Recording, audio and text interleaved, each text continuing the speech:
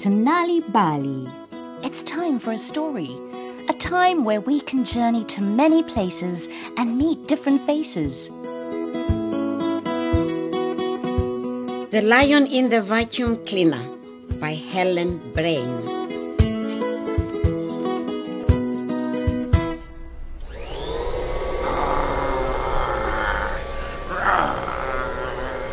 There's a creature in the vacuum cleaner! Toby shouted. Move out of my way, please, said Toby's mum. I'm very busy. I'm looking for my diamond ring. I've dropped it and I can't find it anywhere. But, Mummy, there's a creature in the vacuum cleaner. I heard it roar. Toby's mum was very irritated. Don't talk nonsense. Now help me please find my ring. Oh, I'm so worried about it. I don't know where it could be. She turned over every cushion, looked under every chair and table, and even looked under the beds. Eventually, Toby's mum gave a big sigh and said, I can't find my ring anywhere. She sat down on the couch looking very sad and turned on the TV. Toby found a screwdriver in the toolbox in the kitchen. Then he went to the cupboard where his mum kept the vacuum cleaner. He turned the vacuum cleaner over and undid all the screws and said, I know you are in there, little creature. I'm going to let you out. Soon, he had the cover off the vacuum cleaner, and what should jump out but a little yellow lion? Thank you for setting me free, the lion said. I've been stuck in this vacuum cleaner ever since I jumped inside it at the factory. And I am very, very hungry.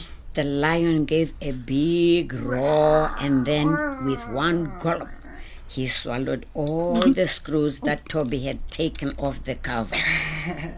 Why did you do that? Toby was cross. Now I can't put the vacuum cleaner back together again.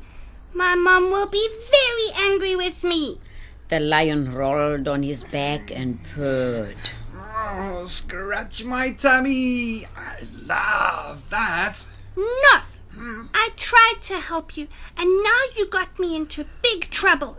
I'm not going to play with you anymore. You have to go away. The lion gave a soft little roar and crept off with his tail between his legs. Toby, what are you doing? His mum came through into the kitchen to make a cup of tea. Then she saw the vacuum cleaner lying in two parts on the floor. You have done a naughty, naughty thing. I told you not to touch the vacuum cleaner, and now you've broken it. Where are the screws to put it together again? The lion ate them. Toby tried to explain. Lion? There is no lion, said Toby's mum. Now my ring is missing and the vacuum cleaner is broken. What am I going to do? Go to your room. Toby sat on his bed feeling very sorry for himself. Then suddenly, he had a tap, tap, tap. He looked up. The lion was at the window calling him. What do you want? Toby opened the window. You've already got me in trouble today. My mom is very cross with me. Please, go away and don't come back. I'm sorry. I didn't mean to get you in trouble. How can I make things right again? You can't. Not unless you find my mom's diamond ring. Oops, said the lion. Oops? What do you mean, oops? I think I might know where the ring is. Where is it? Where's my mom's ring? Here. The lion gave a big burp, and out of his mouth came all 4 vacuum cleaner screws and Toby's mom's diamond ring. Toby was so happy. Well done!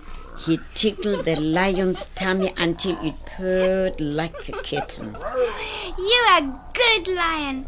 The best lion.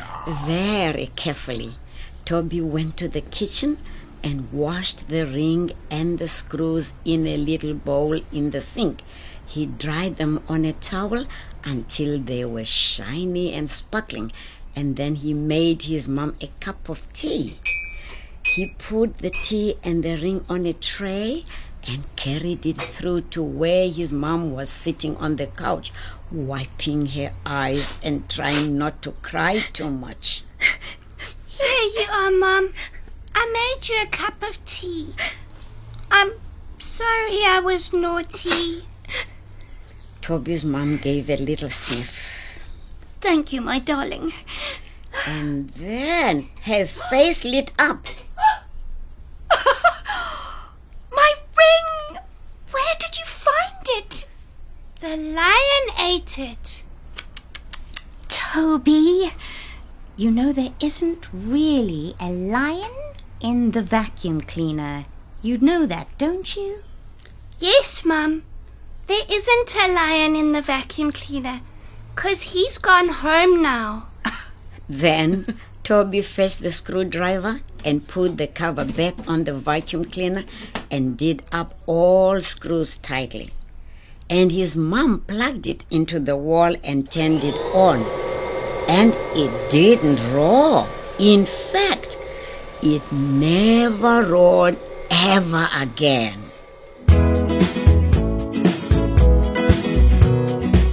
And so we come to the end of Nal'ibali, told by Sindiwe Magona with Diane Simpson and Leon Fisser, produced by Cassie Lowers and Vion Fenter. Did you know reading and telling stories to children at home can help them become better learners at school? Stories also show children how different characters deal with challenges in everyday life. If you would like more stories to read to children, or for your children to enjoy on their own, visit www.nalibali.mobi on your cell phone, where you will find stories in various languages for free. You'll also find tips for reading and sharing stories with children to grow their potential. Look out for the Nal'ibali newspaper supplement with great stories and activities available in major newspapers. You can also find Nal'ibali on Facebook. Story Power. Bring it home.